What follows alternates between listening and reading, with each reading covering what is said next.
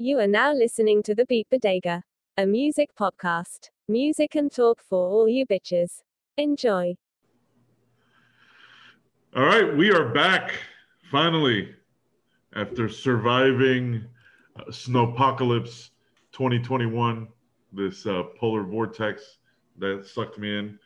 I am happy to see you guys. It feels like an eternity. Dude, seriously, Happy to man. see you too, man. You have gone through it, my friend. Yes, I have. But How's the weather over there now? it is a beautiful 70 degrees outside. Of course it is. Yeah, I was kind of worried because Carlos had some outside parties staying with him, so I was afraid they were gonna try to eat him if food ran out.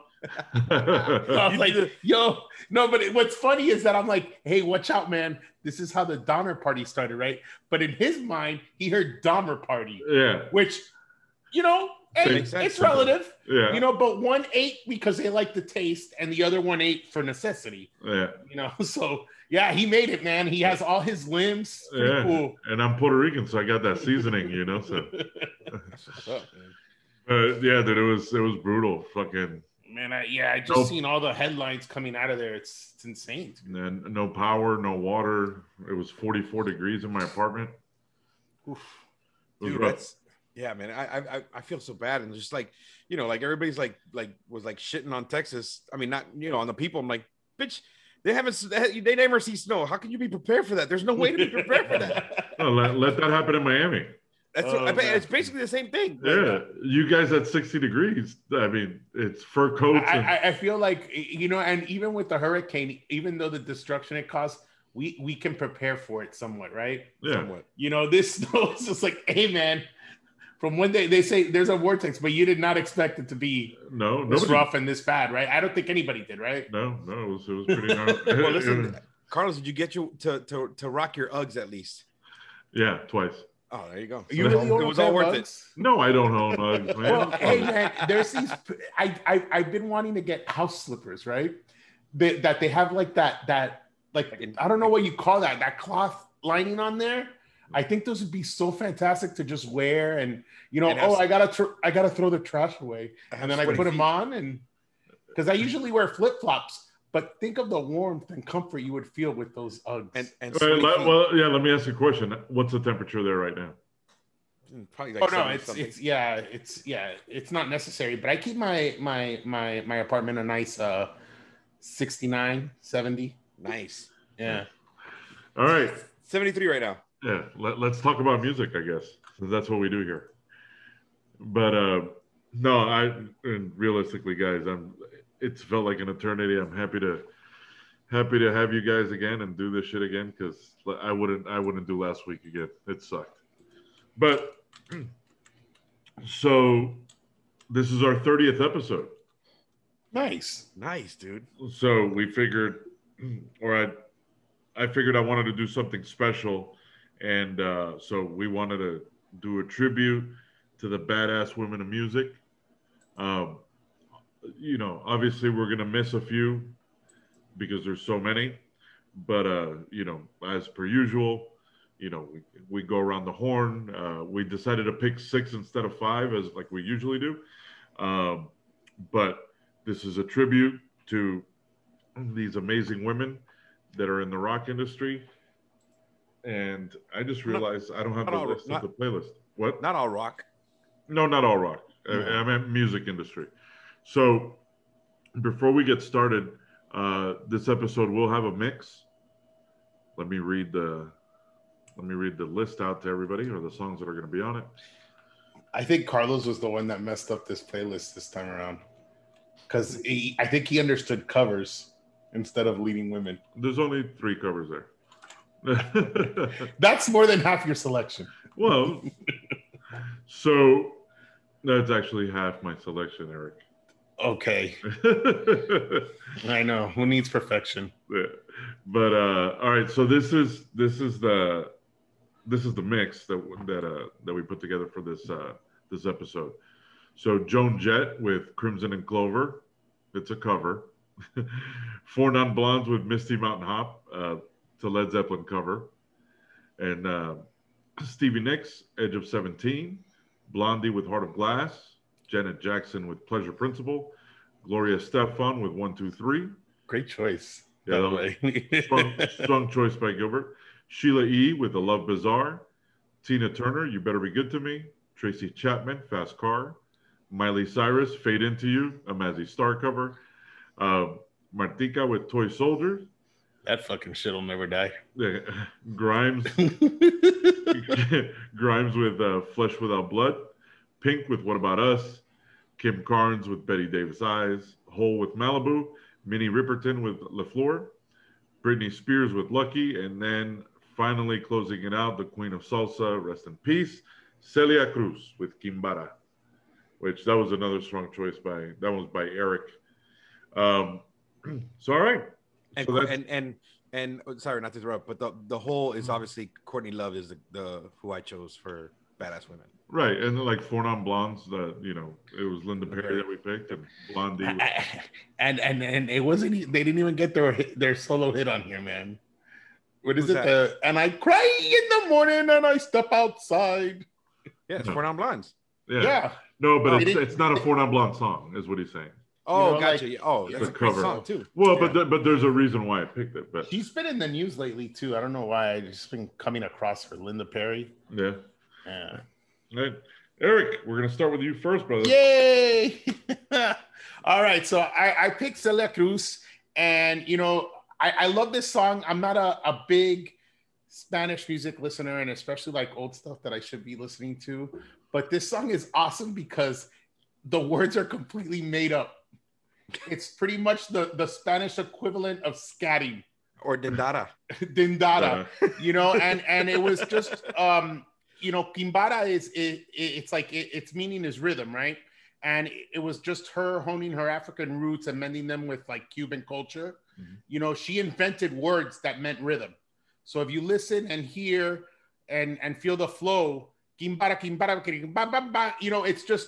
it's scatting all the way. And I just thought it was a cool song. And just Celia Cruz, I guess she's always been big in Miami. Yeah, like she's an even, icon, she's big in the world. In that scene, no matter what, wherever you went, whatever party you went to that you didn't want to with your parents growing up, that fucking song was gonna be played.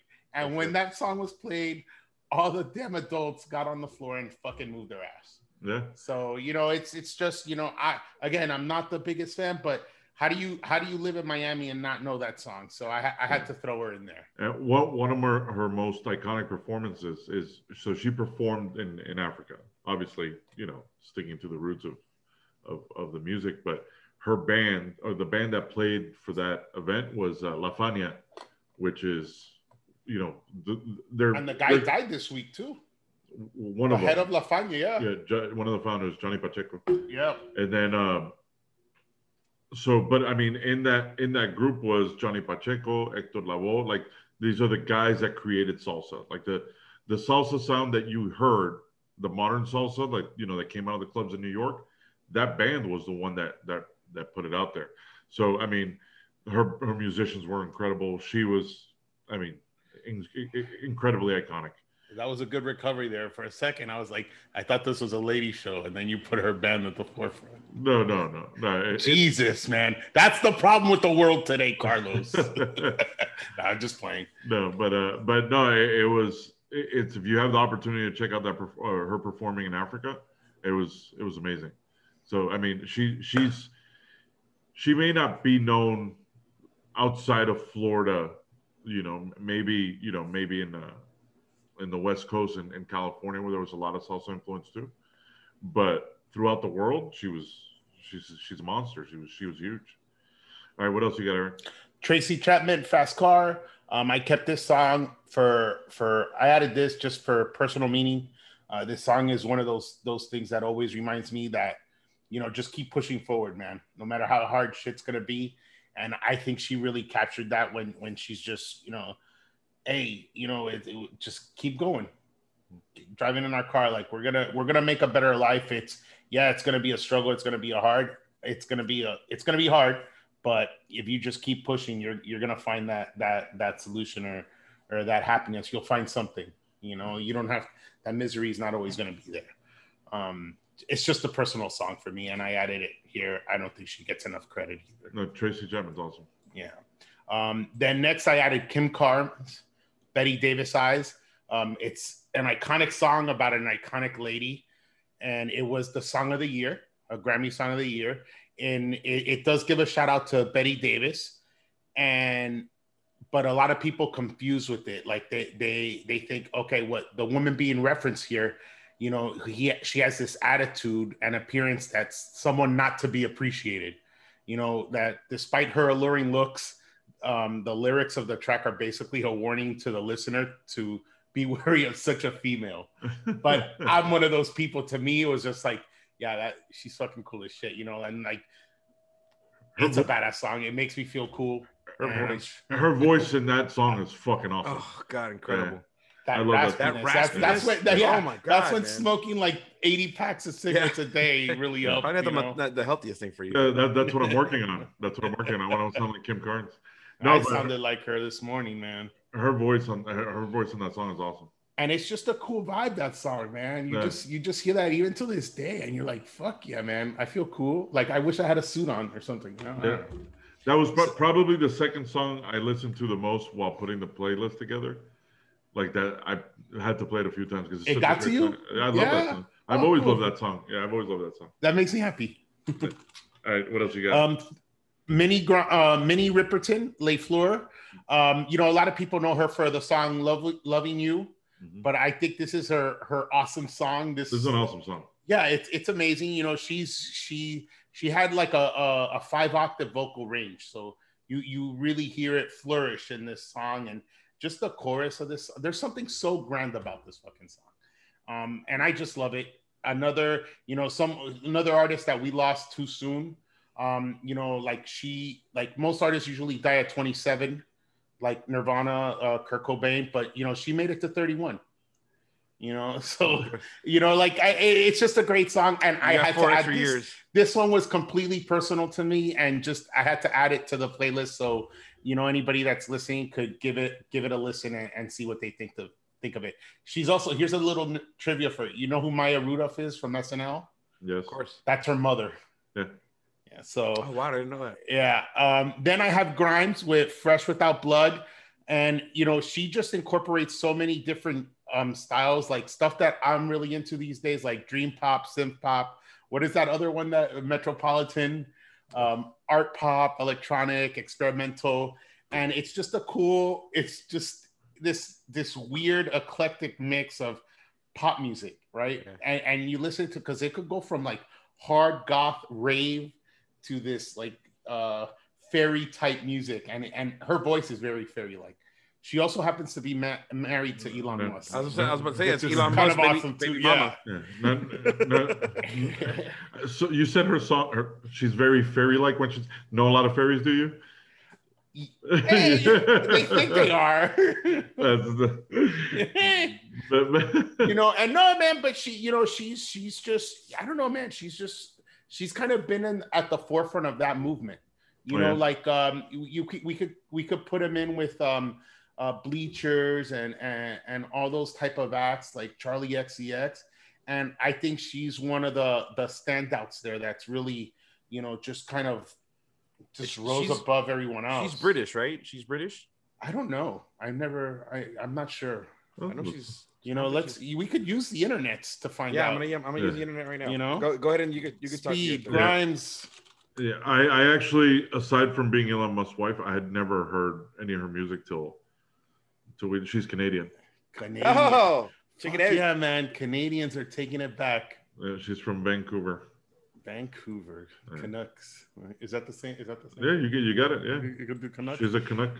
And then finally, I added Britney Spears, "Lucky," and I did this song ironically because, you know, isn't she lucky? And I recently saw her documentary. Oh, I want to check it out. On How is Hulu, it? Framing Britney. Hashtag Free Britney. Free Britney though. Free Britney all day.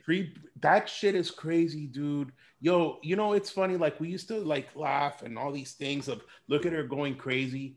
But when you watch that and the circumstances that led up to those moments, you're like, yo, this is just a little girl that was just trying to figure her way through life. You know, it had the media thrust on her, Yeah. you know, bombarded by the Paparazzi. like the paparazzi, because it was during that time that it really took off. Yeah. And the photographers were making, all of a sudden they're making like $20,000 per shot. So they would instigate situations. But other things from there too is just how she's been exploited by her family. Yeah. Sexualized, you know, because, you know, like, because that wasn't even the way she sounded. That wasn't even her style of music. You know, like they forced her to change her voice, and like they made her to be, you know, this person.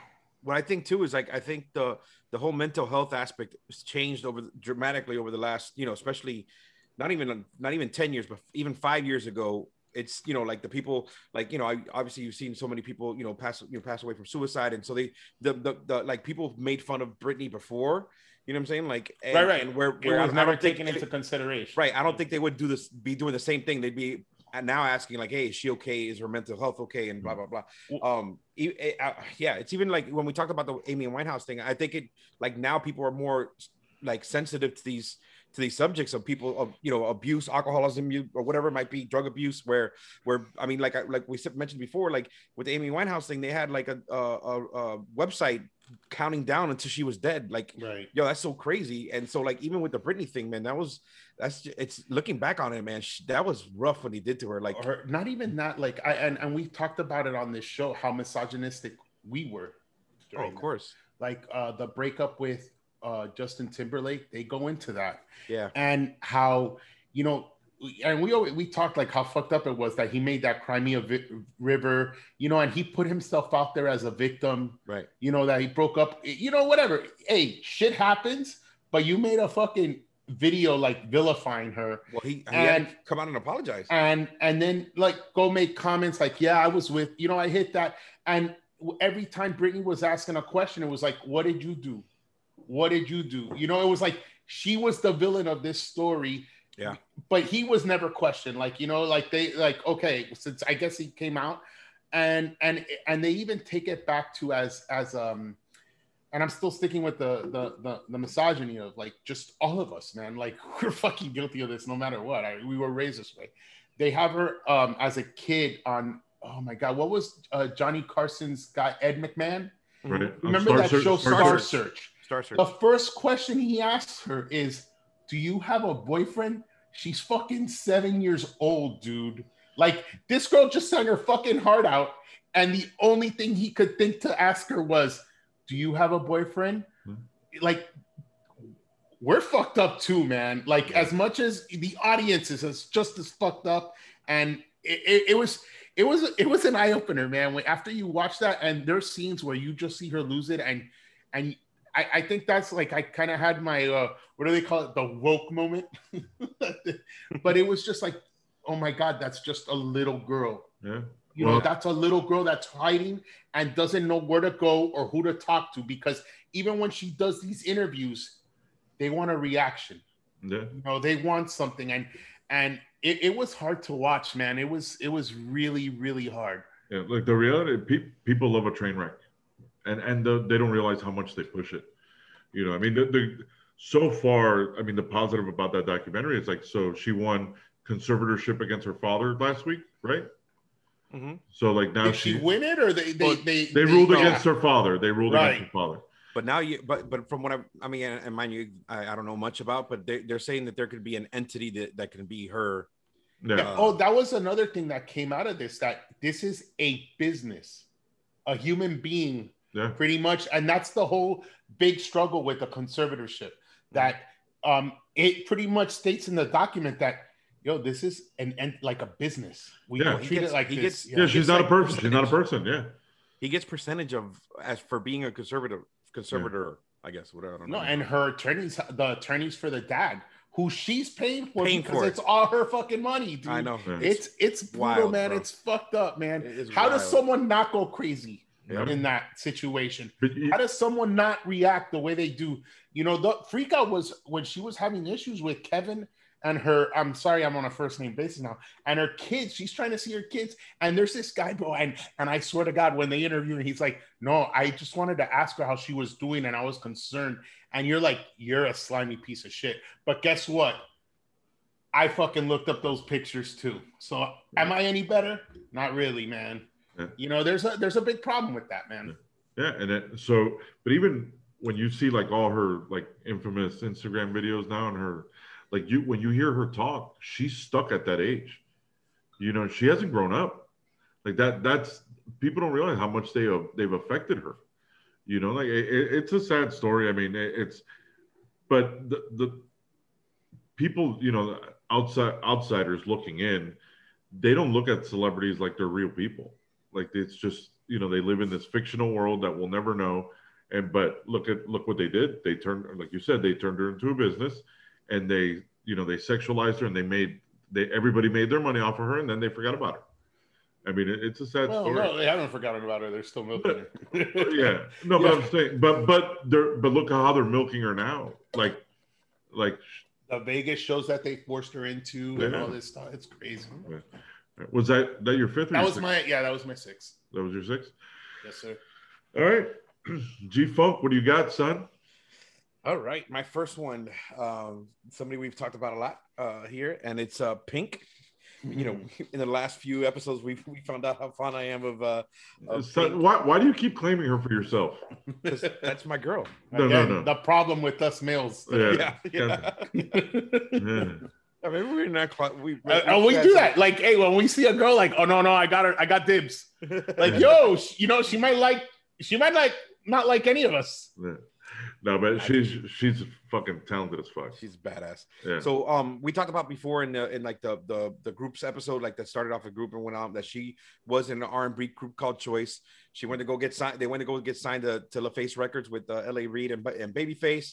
You know, they fell in love with Pink, and they're like, we'll sign you as a solo artist, but not the other two. So the poor other girls who I don't, you know, guys being guys. They were told that sorry, we didn't want you. So when Pink started, you know, her first album was an R&B album, you know, but it wasn't really what Pink, I guess, grew up listening to, but she was very, you know, what's the word? Like, she was into a lot of different type of music, you know. So I always thought she was more like a raver. I think she was in that scene. Yeah, I think she was in that scene in Philadelphia, where they were from. And then so that was her debut album. So her second album was the one that was like more of that pop rock sound, and that's rewriting that. Lady Marmalade, before she came out with that, was really the one. I said that weird too. Lady Marmalade. No, but hey man, the fact that you brought that song up, like, holy shit, how do you even remember that? Well, because that song. But for sure, say it right. Yeah. I'm not French. But what you call it anyway? So for the Moulin Rouge soundtrack, it had it was Maya, Christina Applegate. Christina Aguilera. It would have been awesome if it had Christina Applegate, Little Kim, and Pink on it. And I forgot Little Kim was on that. Yeah, and I don't know why I said Cher. Yeah, I don't know Cher where Cher came from. But that song really was like a huge crossover hit for all of them really in that song. And then she came and dropped that second album. So 13 million records of that second album. And that's the one that had like Just Like a Pill. Which is one of my favorite songs. Yeah, me too. Love that song too. Is that the one where she gets punched in the face? Yeah, which actually really happened. Yeah. She's like all like, it was cool because you see her she was like in like jet black hair and all that stuff. So but going to her roots, you know where she got that name from, Pink? Where, Gilbert? Please tell us. Reservoir Dogs. Oh. She got it from Mr. Pink. So but she's, obviously we've seen her perform, like she's, she does like the trapeze thing, sing. I don't know how the hell she'd do that. That's amazing. But I really I think it was 2017. I think she is when she won the Video Vanguard Award, the Michael Jackson Video Vanguard Award. Oh, wow, she got that. Yeah, and her speech, man, was, as a matter of fact, I was listening to her and I got emotional thinking about it now. She was just talking about how her daughter came to her, and she's like, you know, they say I'm ugly, I look like a boy with long hair or whatever, and she's like, she went and like, her first reaction was like such a mom reaction. It was like, all right, can I kick a 6-year-old's ass, right? But then she said that she went and did like a PowerPoint presentation to show her daughter about all these amazing androgynous, you know, artists, you know, David Bowie, Michael Jackson, Freddie Mercury, Annie Lennox, and blah blah blah. And she, like, it kind of opened up her you know, her daughter's eye, like, oh my god, look at these so it was a really moving thing. And it was just, you know, think about it, I got emotional thinking about it when I saw it again. So she's just a badass, dude. Pink is incredible. She's so talented. I mean, like, her voice is incredible. So I just wish I had an ounce of her athleticism, dude. Yeah, she's a badass. Hey, with that rope shit, I was like, oh my god, I can't even do a pull-up. But the fact that she sings while she does it, like, she doesn't lose her breath or anything. I mean, I'm lucky that I got to see her perform twice, both times, two of the best shows I've ever seen in my life. I think she's into dirt bikes too. I think she can ride also. Yeah. Well, I mean, I'm sure her husband has a lot to do with that. Yeah. I'm hoping she comes whenever she performs. She usually comes actually to BB&T Center. So I'm hoping, you know, once everything opens up again, she'll come see it. So I can, awesome, man. Yeah, you'll get us tickets. Literally can walk over there. Seriously. So, thank you, Go. So Pink, number one. My first one. Second. Oh man, second one is Stevie Nicks. You know, I mean, what else can we say about her? Yeah. I'm serious. I mean, the fact that you know, we talked about, you know, that a Mexican dude in a skateboard drinking cranberry juice was brought back Fleetwood Mac. But I mean, yeah, you know, it's just cool. I think, like, again, she's a legend. You know, what she did with Fleetwood Mac, what she did solo career after, you know, I always thought it was cool, like her and Lindsey Buckingham's dynamic, along with Mick and I forgot the other lady's name, but there were, you know, married couples in the thing fighting and blah blah blah, you know. And then when she went on a solo thing, that she was later dating Jimmy Iovine, which was when she was recording all those things. And just, I mean, she's just to hide her, right? Yeah. And from Tom Petty. You talk about like that raspy voice too. Same with Pink. I think it's something about that, you know, like and this song is hard as fuck. Yeah. Later sampled by one of Eric's favorite, Beyonce, and Destiny's Child for Bootylicious. Are you serious? Yes. God, why would you do that? I don't think you're ready for that jelly. I don't. Yeah, I guess so. I did not know this. My love for Beyonce runs so deep. Oh my gosh. And the funny thing is, I want to say that she actually co-produced, like Beyonce was co-producer there. Like, so she was like as a Stevie Nicks fan as well. So there you go. There's no woman that's a performer that can't say that Stevie Nicks is not one of their. Yeah. And her whole vibe, that whole bohemian kind of thing. Like, I don't know if you guys did you ever watch the American Horror Story season that it was the Coven? Eric, did you ever watch that? Oh yeah, that's right. She was on there. Spoiler alert, she's in it. But holy shit, I forgot about that. 10 years later, spoiler alert. Spoiler alert. But anyway, so yeah, I mean, what we've spoken a lot about Fleetwood Mac and how incredible they are. But number 3, Gloria Estefan. You see that? I put a little Miami twist on it. So you know, started off with the Miami Sound Machine with her husband Emilio Estefan. You know, I mean, you want to talk about iconic Miami groups, you know, or we talked about Celia being an iconic, and Gloria is up there with her. You know, it's funny because I want to say that either that I made it up, or was some family member would tell me when they we only bring facts here, Gilbert. Right? But no, I think they used to, you know, like in the 70s, it was big where they do the not house parties, but they would rent a hall, and that's where they would do salsa. They would play salsa music, all that stuff, and I think that's where they kind of cut their teeth at in that area. And then their debut album was in 1984. And that's the one that had like Dr. Beat on it. But then in 1985, the second album was when they had their massive hit, which was Conga. And that was just the Sound Machine, right? Miami Sound Machine. That was Miami Sound Machine. It wasn't Gloria Estefan yet. I have a personal story with sort of my aunt. She went to school with her, like at FIU and stuff like that. Mm-hmm. And one of the stories that she would always tell me that her mom was very big on making sure she got her degree and became a teacher, but her heart was always in music. Yeah. So she ended up getting her degree, gave it to her mom, and said like, "Now this is what I want to do in my life." Awesome. Like, could you imagine if she would have stayed a teacher? So I always thought that was just a cool story. Like, fuck, follow your dreams, man. And especially coming from Cuban parents, you know, there's, pero mija, ahí no hay dinero, te vas a quedar en la calle. And like a true Miami Cuban, she went to Lourdes. and talk about probably the most powerful couple in Latin music history. Oh, incredible! Yeah. And what they've done, especially Emilio, on the production side, you know, you know, in '93 is when she had the album Mi Tierra, which was going back to, you know, her Latin roots, which was an incredible album. And then I mean, I can't remember what it was, whether it was the Grammys, but it was right after her accident. Remember that she like she walked onto the stage, you know, and then like people were like giving, you know, wasn't it their tour bus or something like that? Yeah, she got it. Was in 1990, and there was and it was actually, you know where it was? Scranton, Pennsylvania, the office.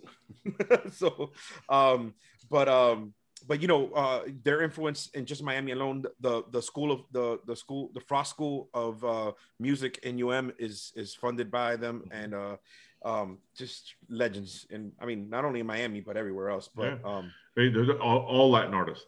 To all Latin art, I mean, that's the godmother and the godfather of of, you know, crossover Hispanic celebrities. Yeah, I don't think we would have had Enrique Iglesias if it wasn't. No, I mean, no, it's and two of the tiniest people I've ever seen in my life.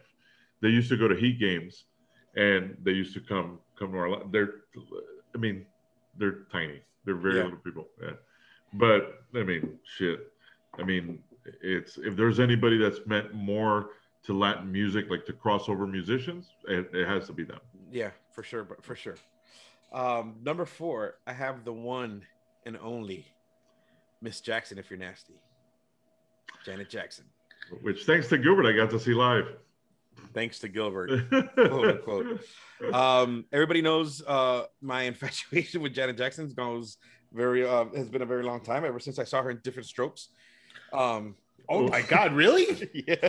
Well, at least you didn't take it back to good times. Like, no, wow, not bro. good Like, times, yeah.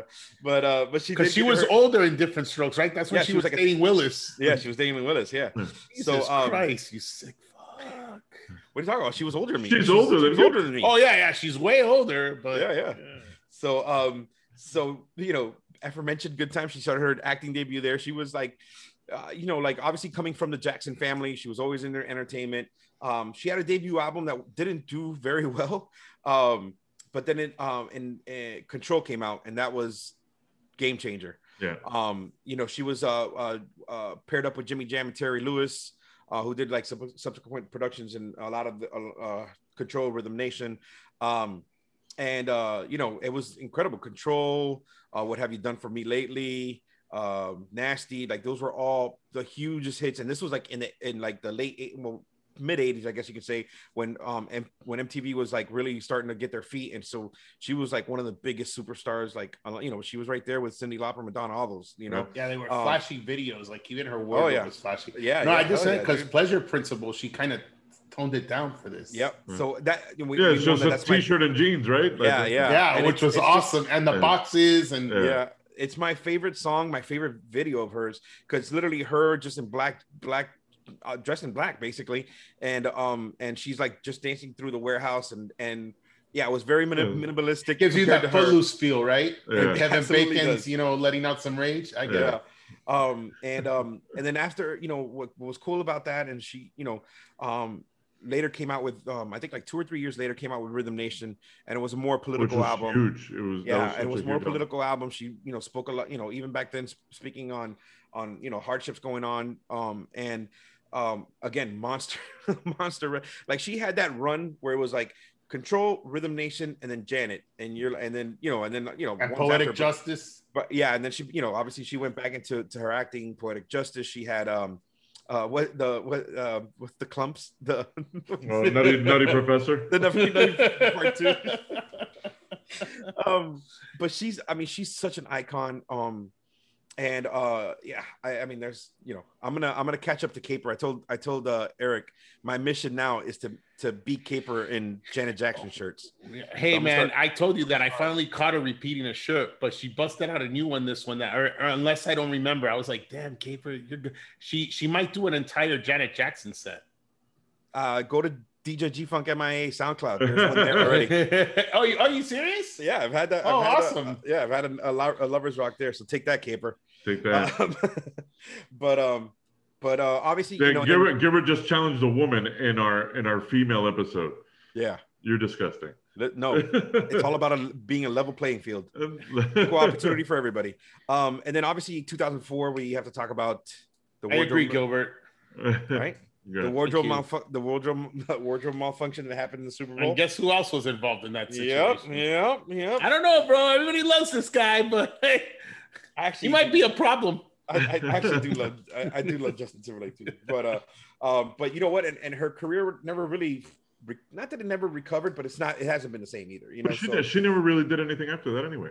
No, yeah, she had some albums out. She had that song with Kaya, the "So Excited." She did some stuff with her boyfriend at the time, Jermaine Dupri. It never really was. Scream before or after that. That was before. That was before.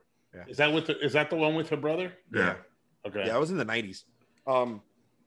Yeah, let's just take a moment and remember how quick Justin Timberlake was to distance himself from that when it happened. He did. Let's take a moment, everyone. Okay, we're done. You're gonna get the guy canceled on our podcast. Oh man, I just I listen, man. We've all been guilty of some shit. So some more than others, like JT. Thank goodness we're a small show, right? Right. And we're gonna stay there if we keep acting like this. The views expressed. 10 years from now. Once again, 10 years from now. Oh, remember when you said this? Yeah. President Justin Timberlake's not happy with that shit. You're gonna get deported. So you know, like I said, Janet Jackson is one of my all-time favorites, and number 5 now, Courtney Love. Controversial Courtney Love. You're by yourself on this one. I know. Why? Why? Hole is awesome. Hole is good. It was just that one album. No, she had 2, didn't she? But didn't we only like more? the but two that were big. Yeah. So we all know that she, she's the lead singer of Hole, and more famously was married to when Kurt Cobain. The murdered your favorite singer. Yeah.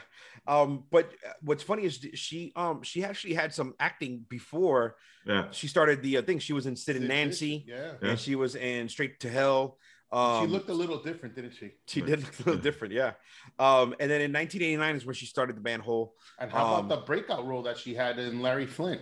Yeah, I'm gonna get to that. Yeah. Are we fucking up your shit, Gilbert? Go on, speak. I'm sorry. Also, rest in peace, Larry Flint. Yeah, recently, which I thought he was dead already. So yeah, me too. So in '94, Hole came out with "Live Through This." That was like I think that was their second major label album, but was really like the breakthrough. Doll Parts. What was the other major one? I forgot the other one. But we saw them in concert touring for that album. Remember that? And that was a great show. They were really good live. And Eric got up close and personal. Yeah. A little bit. So Miss World, right? Miss World. That was the big one, right? Yeah, Miss World was a great My song. favorite song on that album was Olympia. Okay. That's my favorite song on that album. Oh no, I'll think about mine. But so right after the success of that album, she ended up going back to the aforementioned Larry, what is it, People versus Larry Flint, where she actually was nominated for a Golden Globe. She was awesome. She was awesome great, in that movie. Playing Althea Leisure, I can't remember how you pronounce it, which was that Larry Flint's girlfriend at the time. Man, I don't think there was married. much acting going on either. Yeah. No, she had a lot of speaking roles. No, that's not what I meant. Like, just the character, What a stretch. Yeah. Well, yeah. I guess she's still here, dude. All the shit that she's been through, she's fucking still here. Yeah. Isn't live through this?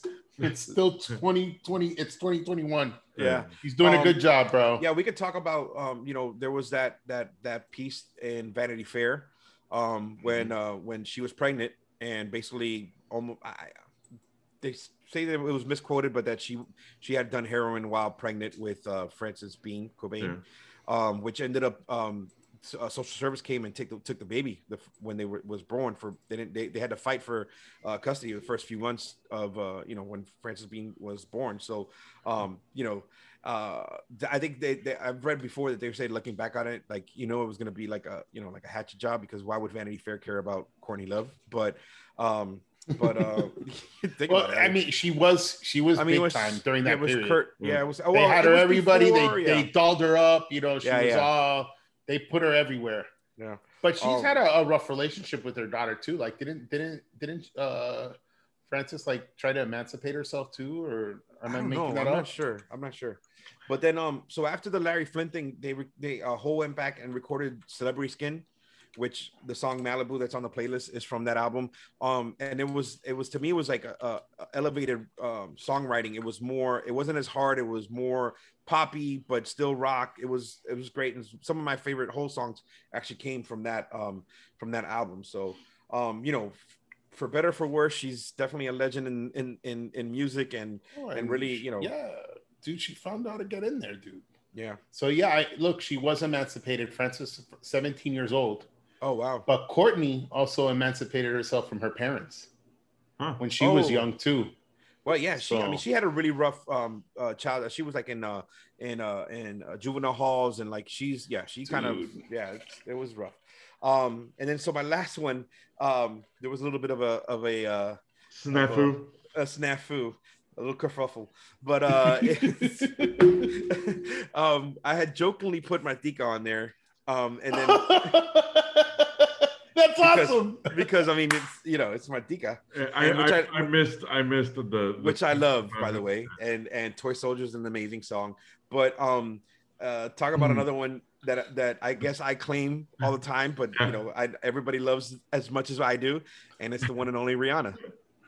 And she is like, of all these chicks, like all the girls in this thing, she's like all these chicks. That doesn't sound bad, but all these girls that are on here, she is like the most like empowering. Wait, are we talking about Martika or Rihanna? No, Rihanna. Okay. But you're not gonna talk about Martika? Well, I mean, there's Toy Soldiers. She didn't have much after that. Yeah, I mean, you know, there was Kids Incorporated. Kids Incorporated. Yeah. And she was in Breaking, apparently. But Rihanna, so like she was overshadowed by Jean-Claude Van Damme. Yeah. So I can't think of anybody who's like has this attitude of like she takes the power from anybody, period. You know what I'm saying? Like, and you think about what's happened, you know, like the domestic abuse she had with Chris Brown and all that stuff, but she's just a overall badass, man. And she has this attitude that she doesn't give a shit about anything, which I fucking love. And you know, people forget like what a huge star she is worldwide. She sold 250 million records worldwide. That's insane. That's insane. You know, she was signed to Def Jam when Jay-Z was president at 17 years old. You know, she was discovered in Barbados by a record producer and was brought over to the United States. Also part of a girl group, and same thing. She's like, this one's a star. It was Rihanna, and so they early were recording some demos that was used to shop around. That's when, and one of the songs was "Pon de Replay," which became her first big hit. So let me tell you a few things. She has 14 number one singles, 31 top 10 singles, 9 Grammys, 13 American Music Awards, 12 Billboard Music Awards, and you know, more recently she's known as, you know, a businesswoman with, you know, all these her Fenty line, you know, signed to Puma at one point, and she's now worth over like I think her Fenty line was estimated at $1 billion. Is that makeup or it's clothes? She does makeup, clothes, everything. Okay. So and now she's one of the the wealthiest celebrities, and she's estimated at $600 million. So she's doing okay. Yeah, she's doing okay. I've always like her music has always kind of evolved. You know, from the beginning to, you know, she did a lot of that pop stuff with like Umbrella, and where she sampled oh my god, I can't think of it. It's SOS, but I can't dang it, what's the name of the song?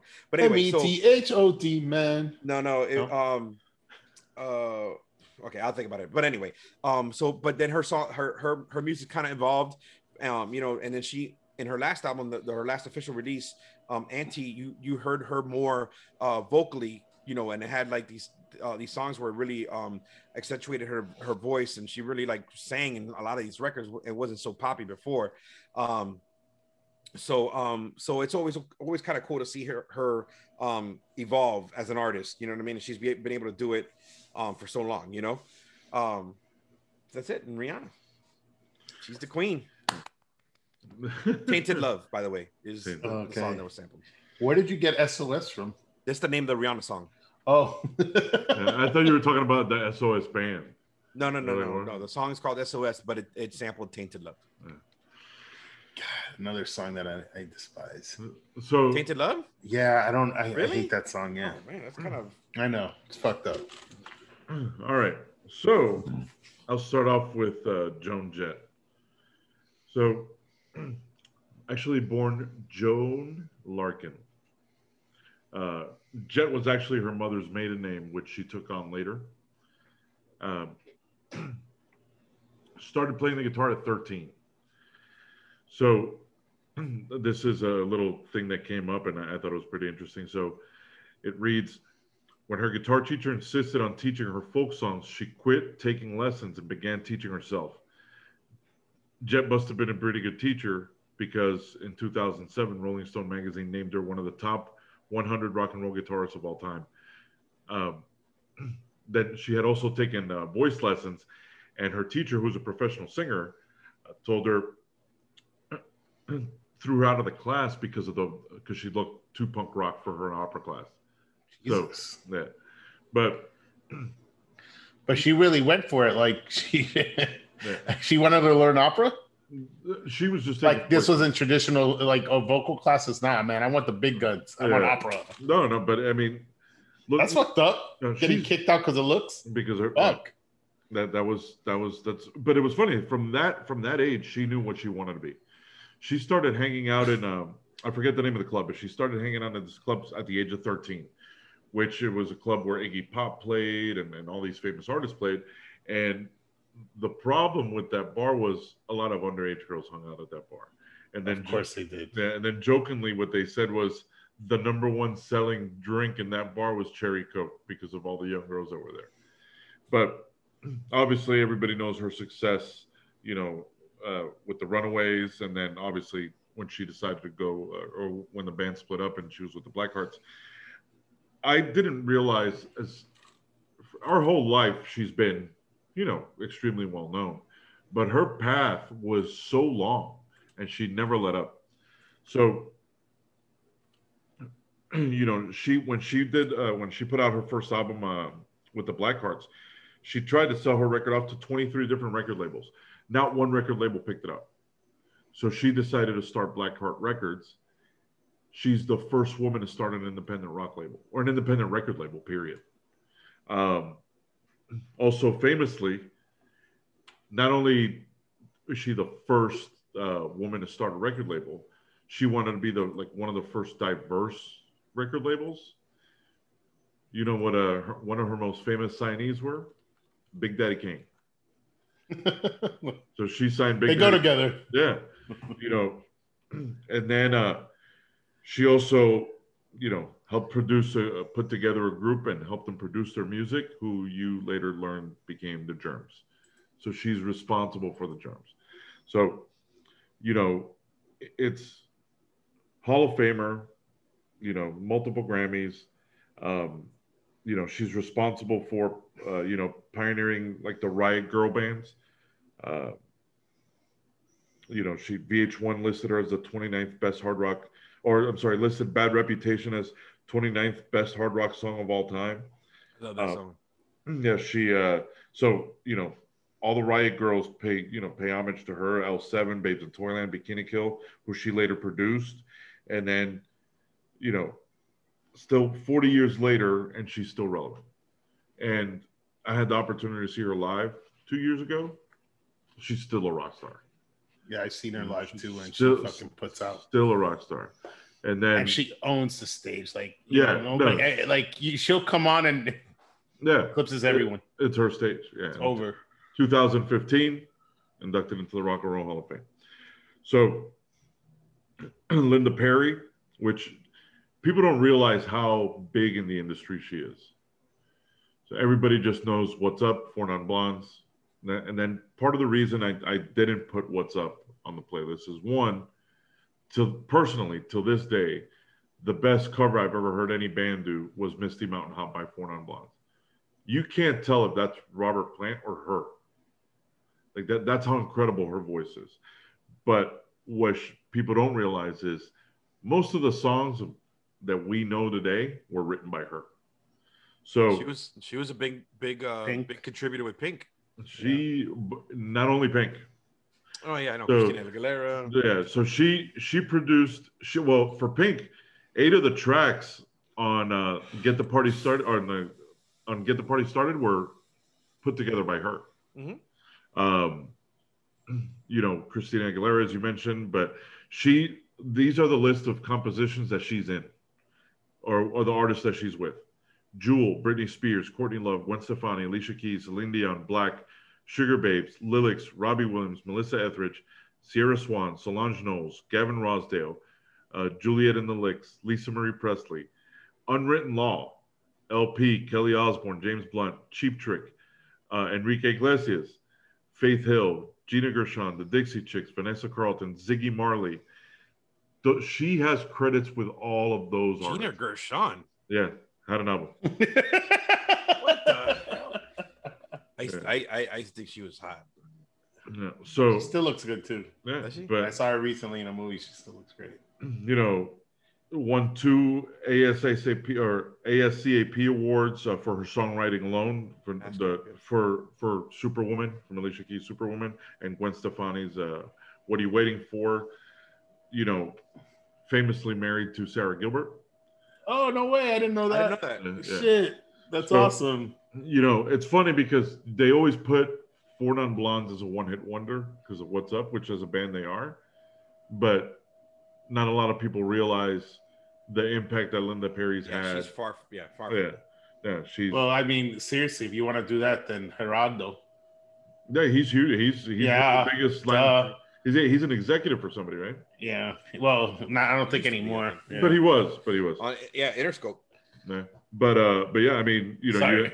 It was just a So- perfect opportunity to mention Gerardo. So, she was the writer and producer for Pink's Get the Party Started, and for when Christina Aguilera had Beautiful, which, if you remember how big that song was, that was Linda Perry. Mm-hmm. So, one of my favorite female artists, who, if you don't follow her on Instagram, and she puts out content all the time, and if you hear her play drum solos, it's fucking impressive as shit. That's why she's the queen of percussion.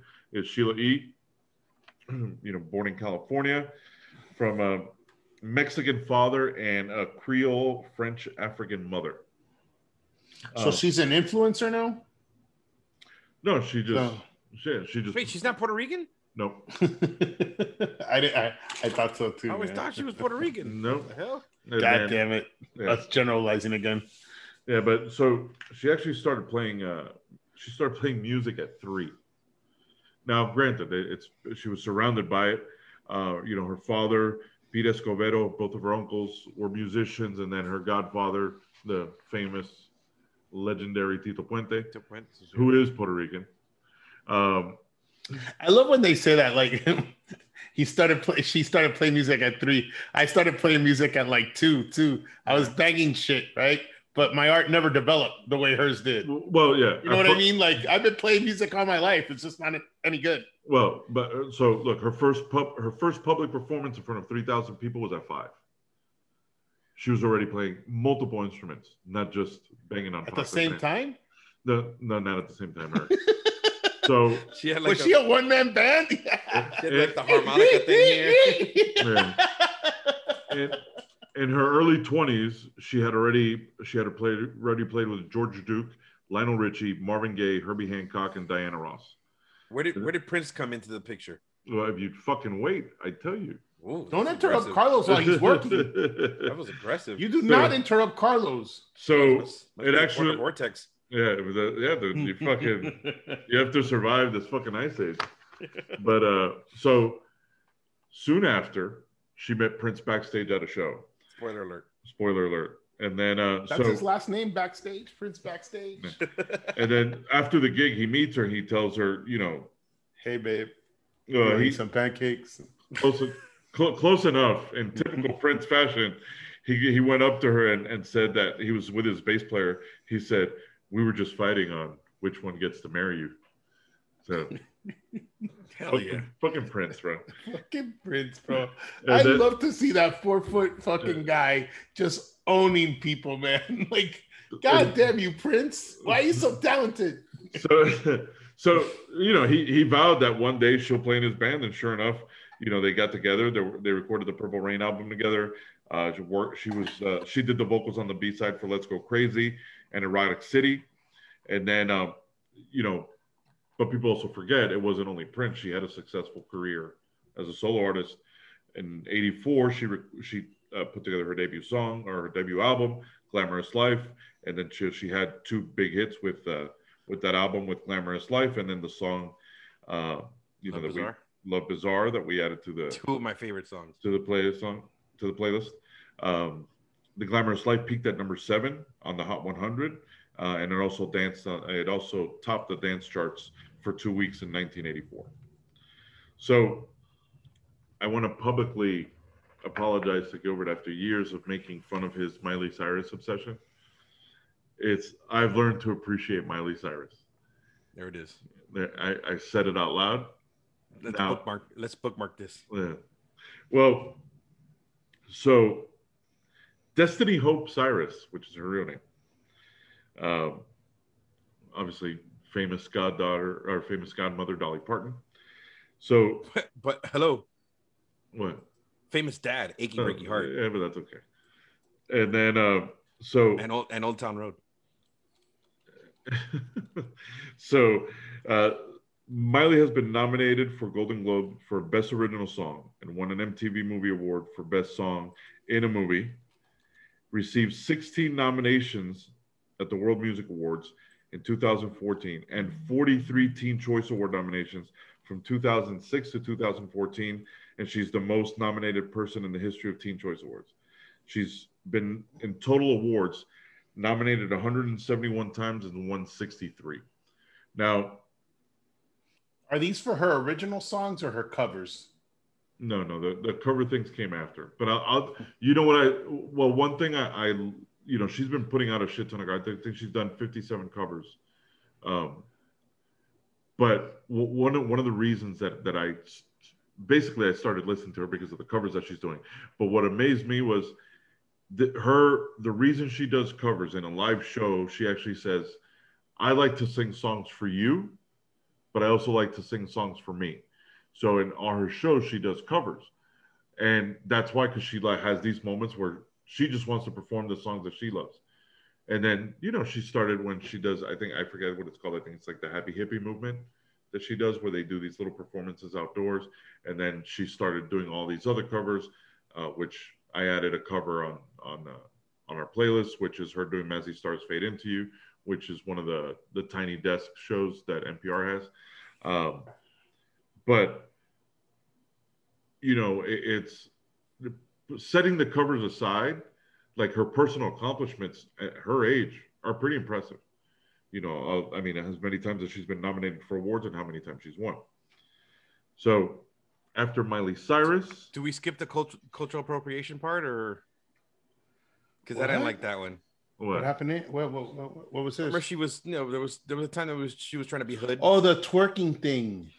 Yeah, right. That video that she made. Well, and I mean, it was the whole album and all this. And that was like she went through a weird phase there. That was with the other guy, the Alan Thicke dude.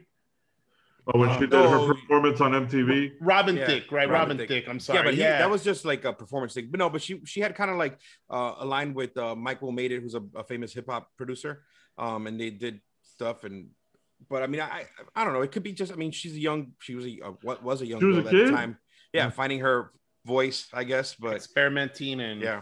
I mean, come on. How many times have you seen a little Jewish boy act like some ghetto thug, coke dealer, but like in your neighborhood? Like, yo, come on, man, we grew up together. What are you doing? Yeah, but you know, I also find it different when it comes to musicians, and they're fans of music. You know, clearly she's a fan of music. Yeah. So, you know, because I mean, we could say the same thing about Pink. And look how she. Yeah, no, but I mean, what we could do is just say that she likes to borrow. Yeah, or she's just a fan of music, like they all are. You know, like, hey, bro, I'll borrow your culture, Yeah. I'll borrow your songs. But it's just like us, you know. I mean, it's when we go through different phases of music and clothing style. It's just, did you appreciate it? So I got a little gossip. It's a little gossip piece. I mean, it's not really gossip, but like last week, I don't know if you guys heard the story. There was a fighter, Julian Marquez, that ended up winning his match. And his post-fight interview, he gave, hey, you know, like he's doing his whole spiel and he's like about fighting. And then he ends it with, yo, Miley Cyrus, would you go out with me? And she fucking responded, if you shave an MC on your chest. And the guy writes back, only if you henna tattoo Julian Marquez. And everybody lost it on this guy. They're like, what are you doing? She gave you the opening and you fucked it up. Even like Daniel Cormier, like was like, he was a former heavyweight champion, was like, this guy does not know how to talk to women. So everybody was just like riding his ass. But I don't know. We'll see what happens if he blew it or not. But I'm rooting for him. You know, he took his shot. Kind of blew it though. And her cover of Jolene is incredible too. Yeah, we talked about it I think before in the things. No, her voice is incredible, dude. Yeah, it is amazing. I did not like her Blondie cover, but everything else is amazing. So.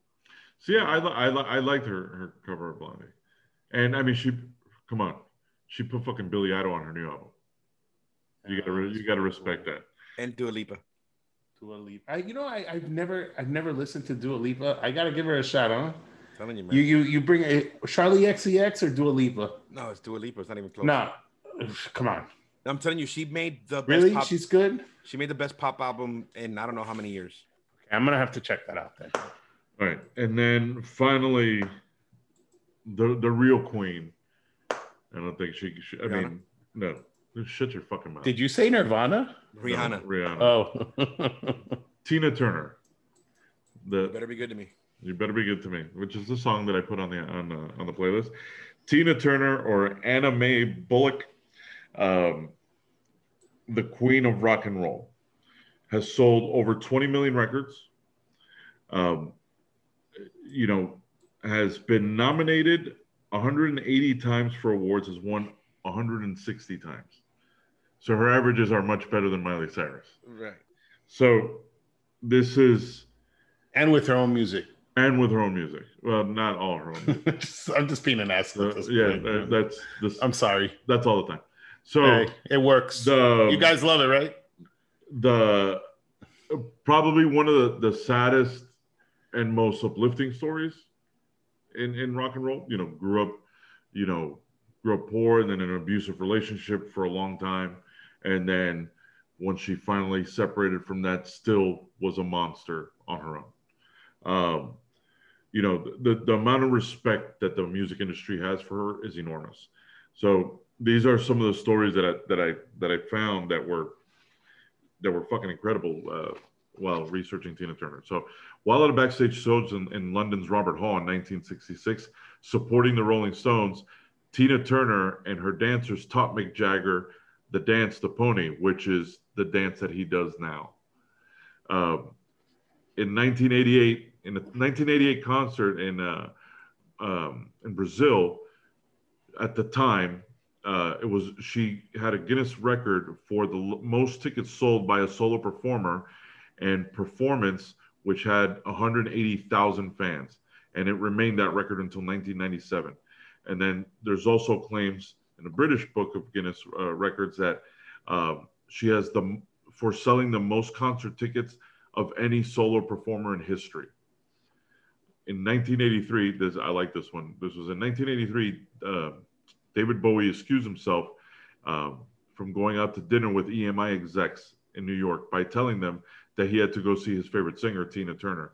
Tina suggested Bowie's recommendation started a stampede of record execs falling over themselves trying to sign her, just because David Bowie said that's his favorite singer. Before starring in Mad Max alongside Mel Gibson, Steven Spielberg had approached her and playing Shug Avery in The Color Purple. She turned it down because uncomfortably the story was too close to her life. But 8-time Grammy wins, 25 nominations, received 3 Grammy Hall of Fame awards, Grammy Lifetime Achievement Award. She has a total of 12 Grammys, and again, in overall, all the nominations that she's received. Top 100 artists of all time, she landed at number 67, and she's the first recording artist in UK chart history to have top 40 hits in the 1960s, the 1970s, 1980s, 1990s, 2000s, 2010s, and 2020s. Some might say she's simply the best. Better than all the rest. Nice. So, and then she's currently in the Rock and Roll Hall of Fame with Ike, and in 2020, obviously Eric and I talked about it in our short episode a couple of weeks ago, seeking her first induction as a solo artist. But one of the most iconic women, not only in rock and roll history, just in history. That woman overcame years of abuse and horrible stories. Like when you actually hear all the shit that she went through with Ike Turner, and kept going, and one of the most powerful women performers. 1981. She's 81 years old and still looks like a rock star. So probably I would say the most powerful. Like Keith Richards. I don't necessarily know if Keith Richards actually still alive. Yeah, we might have some Weekend at Bernie's shit happen. That guy has, I don't know how the fuck he's beat Father Time, and nobody knows how that guy's still alive. But I personally, out of the list, all amazing women, all fantastic women. But Tina Turner, I think she's the queen of that list because, she's still. I thought you were going to say Martika. Martika is a close second, Gilbert. Now, I mentioned that, we had, and I guess this is where we kind of open it up a little bit. There was even, I think Gilbert and I had talked about it on a phone call a couple of days ago, how obviously we missed the opportunity to put in a lot of other women, but that happens every playlist that we, there's people that we could point out and mention. Eric originally had Dolly Parton on the list, which again, I mean, not only is she an iconic songwriter, an iconic singer, a massive entrepreneur, she deserves a Hall of Fame human being. Yes. I had the opportunity to see her in person. She's like 3 feet tall, but that's her. She's on Dolly Parton mode all the time, which is, exhausting. I feel like she says darling a lot. Probably. But that was I'm not gonna say a miss. Like I said, we only give each other X amount of people to put on a list, but definitely a strong candidate for one of the baddest women on the planet. Aretha Franklin is, another icon, but we've talked about her on the show before. I don't know, Gilbert, any other honorable mentions you'd like to throw in there? I think Gwen Stefani's pretty badass too. Etta James. Fuck, dude. And Annie Lennox. But Madonna could go back there. Yeah. Nina Simone, who, I mean, you could go all day. Yeah. There is one that I thought was kind of cool because it came out in today's Google Doodle, and it's just neat that our show happened to be women in music, like powerful women. I don't know if you had a chance, but okay, today's February 22nd. I don't want to date the show, but today's Google Doodle was a tribute to and forgive me if I don't pronounce this name right, Sekala Sa, which is Lakota for Redbird. You know, she was a Yankton, Dakota writer, editor, translator, musician, educator, and political activist. Wrote several works chronicling her struggles with culture identity and the pull between majority culture. She was educated within her Dakota culture into which she was born and raised. Like working with American musicians, she wrote libretto and songs for the Son of Dance opera, the first American Indian opera. It was composed in a romantical style and based on Sioux and Ute cultural themes. She was also the co-founder of the National Council of American Indians, that was established in 1926. It was for the lobby of Native American peoples' right to U.S. citizenship and other civil rights that had long been denied up to that point. So I thought that was cool, you know, just the music alone and the opera, and you know, she was an accomplished violin player, stuff like that. That's awesome. And this is not, I learned of this today, not that I knew her from the background, but yeah, it's pretty cool. And you know, it's just back from. She was born 1876, February 22nd, and died January 26th in 1938. Oh, that is cool. That's really fucking cool. Yeah, good. So that was strong, Eric. You came out totally out of left field with that. But you know, I had a list of like honorable mentions, and we mentioned, you know, Aretha Franklin, Whitney Houston, Ella Fitzgerald, Joni Mitchell, Diana Ross, Madonna. Joni Mitchell, man, she always reminds me of that really artsy chick that nobody understood, man. Alicia Keys, Janis Joplin. It was also, Eric, and I know you don't have social media, but yesterday was Nina Simone's birthday. We posted it on our page. Patti Smith, Bjork. Can we add Patti Smythe to that too? And Patti Smythe. Yes. Lauryn Hill, Cyndi Lauper. How about Gaga? Lady Gaga. Put her on there? I'm just glad that Beyonce hasn't come up yet. No, I don't want to. Yes, you know, bro. This is awesome. You know who's a badass, and because we really didn't talk a lot about hip hop, but who should absolutely be there is Missy Elliott. Missy Elliott and MC Lyte. Mm-hmm. Yeah, MC Lyte. The girls from Salt and Pepper. Do we include Cinderella? Because apparently she's not part of the band. What's going on with that? I don't know. They don't like each other. Alanis Morissette. Look, Alanis Morissette, she owned the fucking 90s. You know, she. We've talked about her several times, but Chaka Khan. Is this guilty? Or I don't think we have to name every female artist that are. No. This is just a list that I wrote out. Oh, okay. And then, you know, we talked a lot. We talked a lot about her in a previous episode, but of course, Amy Winehouse, what she did in a short period of time was pretty impressive. You know, and then you know, but it's, you know, we have what next month is National or Women's Month, right? Women. So, you know, I thought it was a cool episode to do on our 30th episode. You know, and there's so many great artists, you know, that, you know, we always recognize, you know, artists that we like and, you know, bands and so forth, but to isolate it solely to, you know, to the women that, you know, are cultural icons and music icons was I thought was a fun idea to do. We're also, there's going to be two episodes this month, or not this month, this week. One, it'll be a short bonus episode that we'll be recording. So this particular episode would be our regular Thursday episode, and I think when we record the short episode, we'll immediately post it. I'll post it on Instagram immediately, and I wanted to give Gilbert the floor to talk about something exciting that's going on in the world of DJ G-Funk.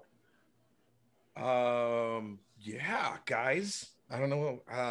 Well, so Lovers Rock is actually officially happening for real at a venue.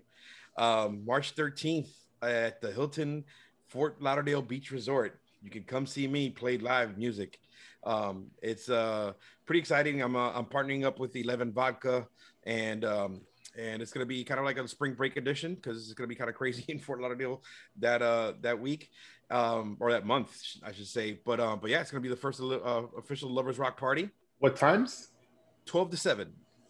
Oh, those are long days, my friend. Yeah, it's gonna be a long day, but it's gonna be fun, man. I'm excited. I'm Good thing the COVID's over. Yeah, yeah. You know, I mean, especially in Fort Lauderdale. In Fort Lauderdale, let me correct that. planning. You guys are planning this COVID thing- free too? Yeah, planning this thing through. Because there's no COVID in San Antonio. Oh, yeah. No, And no. snow doesn't melt in Texas either. No, dude. Hold on, before you continue, Gilbert. So we went through the craziest fucking weather. It immediately went to 70 on the last day. When we drove around, it was the places were popping. The restaurants were packed, bars were packed. It was like, oh, we won again. We are undefeated. Undefeated. We are undefeated. Fuck cold weather. Fuck not having water. Fuck COVID. Undefeated. America has won again. It was fucking ridiculous. All right, go ahead, Gilbert. Oh man. So yeah, I'm planning on everything. You'll start seeing some stuff popping up on social media. So if you want to follow me at on Instagram, DJ G Funk MIA, or follow the Lovers Rock Party at Instagram as well. And yeah, I'm excited to finally get it kicked off. And I got 11 Vodka to be involved, which that's exciting. And Cool ass. Get your Lovers Rock merchandise too. yeah, we'll be having merch set up there. Yeah, it's gonna be interesting, man. We got to plan all this thing through through COVID, but we'll get it done. March 13th. COVID. Yeah. Listen, man. There's no COVID. That was a ploy by the government. It's not real. It didn't happen. So The views expressed by Carlos Martinez. I did see like a thing on Yahoo today or something like that. It was a TikToker that they post trying to melt snow by lighting it with a lighter. I saw that. And Oh my god! And they're like, look, fuck, like pretty much like this is what our government and Bill Gates want you to think. Look at this; it's not even burning. Like, oh my god, dude! People, look, How did Bill Gates man. become the bad guy? It's so sad. I'll tell you, it's real. It fucking sucked, and it was terrible. But I can't complain. There's people that unfortunately had it much worse, but whatever. It's over. The great polar vortex of 2021 is over. Does Eric know that you're going to be cheating on us? Oh, with yeah, I'm gonna be joining next week. Some of my homies are they got Homies rolling with the homies. We're rolling with the homies. They got this. Rest They in got- peace. Rest in Yeah, peace. seriously. What was that? Um, What was that girl's name? Brittany something. Palmer, right? Brittany Murphy. Brittany Murphy. Murphy. The PR cast. I'll be a guest on there next Monday. What is that? It's Another just a couple podcast. of- You fucking whore. yeah. But what yeah. is that? What it's called? The PR cast? Yeah, yeah. Puerto Rican. No, it's one. Their name is Rafi and Paul. Yeah, Okay, cool. I'd accept it if it was a Puerto Rican. Awesome. Yeah. But So, Man, that's exciting. What are you guys going to be covering? the B These Bodega, guys are hopefully. no. Well, yeah, we'll definitely shout out the Bodega, but these guys are kind of they're wild. And so it's funny because I've told them that I can't listen to their podcast while I got my daughter in the car because they be saying some wild shit on there. So, but I'm Yeah, excited. look how your speech has regressed just talking about them. Right. Because you're not. They be saying. Yeah. You know, They do. and we didn't Sorry. even hear your word for the week. Bro, you know So, what? Be careful. I know. I look, man. It's been No, that's I- awesome, man. yeah. No, I'm excited, but no, I got a lot going on right now. So, trying to get this party started and word to Pink, get the party started. But no, I just planning it. It's been a lot, and we're kind of knee deep in it right now. So No, my days have been and I'm DJing a whole lot. So thank you everybody, by the way, for wearing your mask and keeping the wharf open. Continue to do so. Yeah, no, but no, we're happy for you, Gilbert. That was awesome news to hear today, and you definitely earned it working your ass off. Eric, was your thing about the girl you're dropping? Nope. Oh, It double was knowledge. just related. That was just related. It was, I saw it today and it had to do with the show. But did you know that before there was Rosa Parks, there was Claudette Colvin? I did not. Please tell Most us people more. think of Rosa Parks as the first person to refuse to give up their seat on the bus in Montgomery, Alabama. There was actually several women who came before her, one of whom was Claudette Colvin. On March 2nd, it was March 2nd, 1955, when the 15-year-old schoolgirl refused to move to the back of the bus, 9 months before Rosa Parks stand that launched the Montgomery bus boycott. Claudette had been studying Black leaders like Harriet Tubman in her segregated schools, and those conversations led to discussions around the current day Jim Crow laws that all the students and people were experiencing.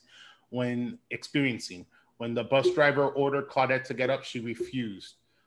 It felt like Sojourner Truth was on one side pushing me down, and Harriet Tubman was on the other side pushing me down. I couldn't get up. Claudette Colvin's stance still didn't stop there. Arrested and thrown in jail, she was one of 4 women who challenged the segregation law in court. In Browder versus Gale became the court case that successfully overturned bus segregation laws in both Montgomery and Alabama.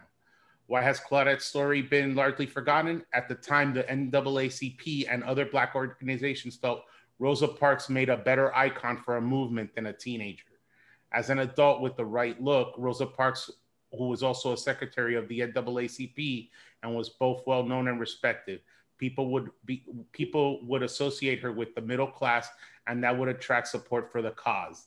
But the struggle to end segregation was often fought by the younger people, and more than half of which were women. Wow. So that's crazy, right? I didn't know that. I just found that out the other day. I was like, oh my God.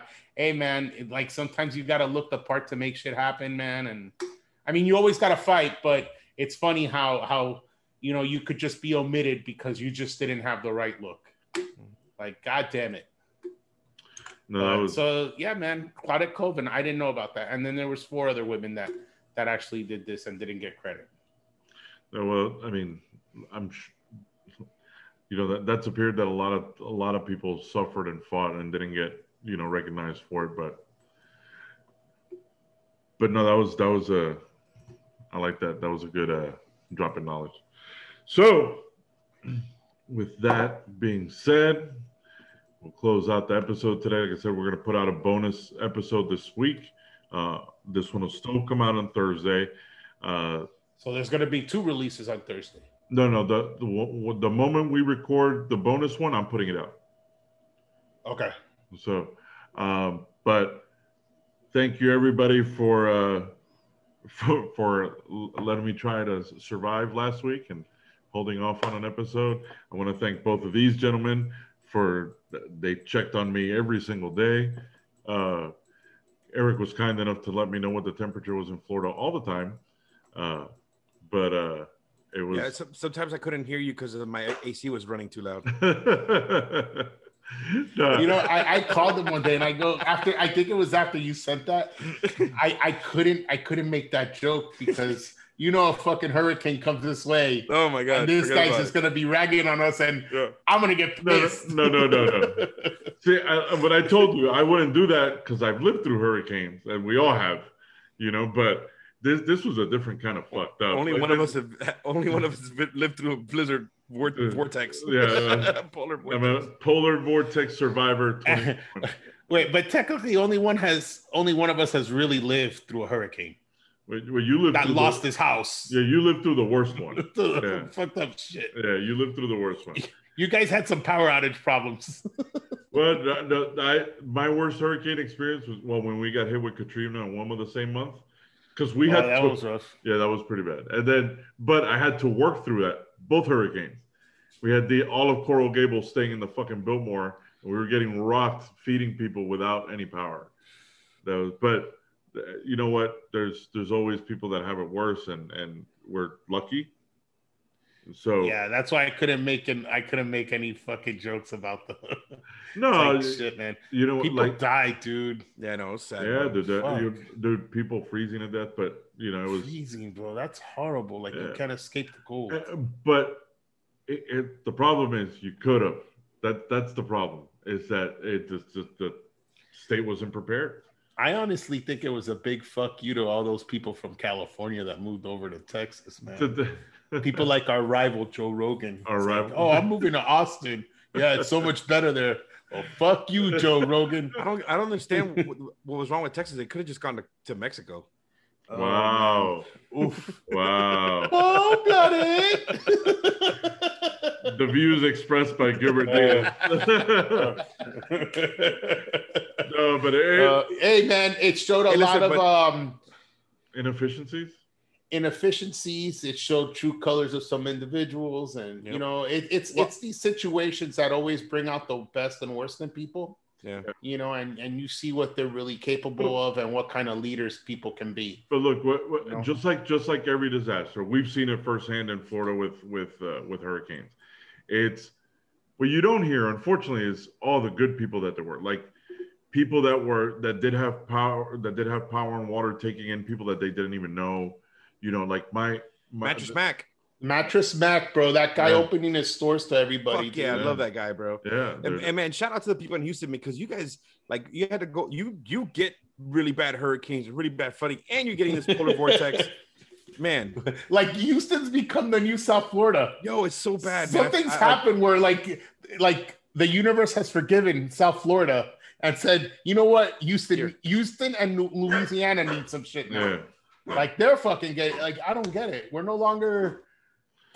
I'm not complaining, but fuck, dude. Yeah, no, we're. You know what? Again, I was lucky. I was in good company. It was cold.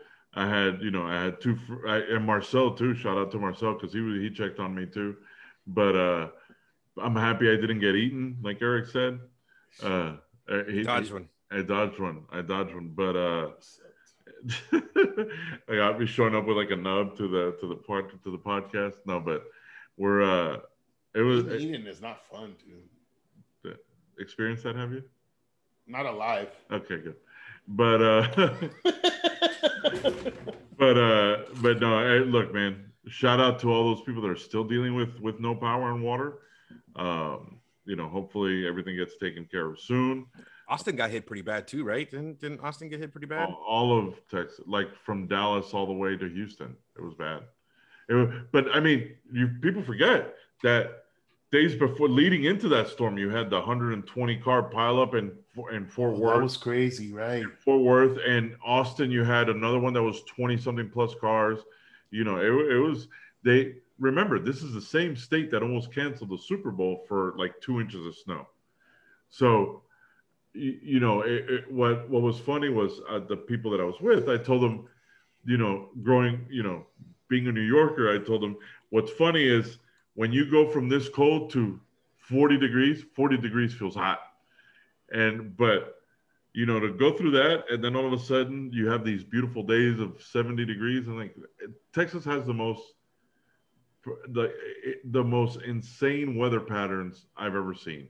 It's mercurial as fuck. Like, what the hell? I didn't know it was cold in Texas until you told me about it. I know it was naive as shit, but then all of a sudden it's snowing. Like, what the fuck? Dude, when I lived in Dallas, there was a day that it was 80 degrees in the day, then there was a hailstorm, and then it snowed at night. All in one day. It's so temperamental. It's like, it's such a crazy fucking weather pattern that happens here. Hurricanes don't seem that bad. Prepare for a hurricane. Yeah, the only thing I thought about was I'm complaining about a week of cold weather and no power, no water. And I told this to Eric. My mom went 52 days without power and water after Hurricane Maria in Puerto Rico. And then, my mom's 5 Yeah, but she could shit in the woods, dude. In the jungle. Where are you gonna shit in your parking lot? And do the butt crawl like a dog? Like, fuck that, man. Yeah, no, but hey, again, there's people that have it worse. I'm lucky, and thank you for the good friends that I have. All I kept thinking was how big your toilet, like how high that mountain of poop was. I didn't eat. That was tactical. I have enough fat that I could make it through. The worst part was actually, dude, is how thirsty I was. Like that was that. I'm like, fuck, I'm so. You didn't thirsty. try to eat the snow. You didn't try to take shovel some snow and then bring it inside and. They say don't eat the yellow one. That's what they say. Oh boy. All right, fellas. All right. Much love, everyone. Thank you so much for listening. Yeah, love you guys. Thanks again. Happy to be back. Happy to record. And again, bonus episode this week, so you get double the Beat Bodega. All right, we're out. Peace. Bye.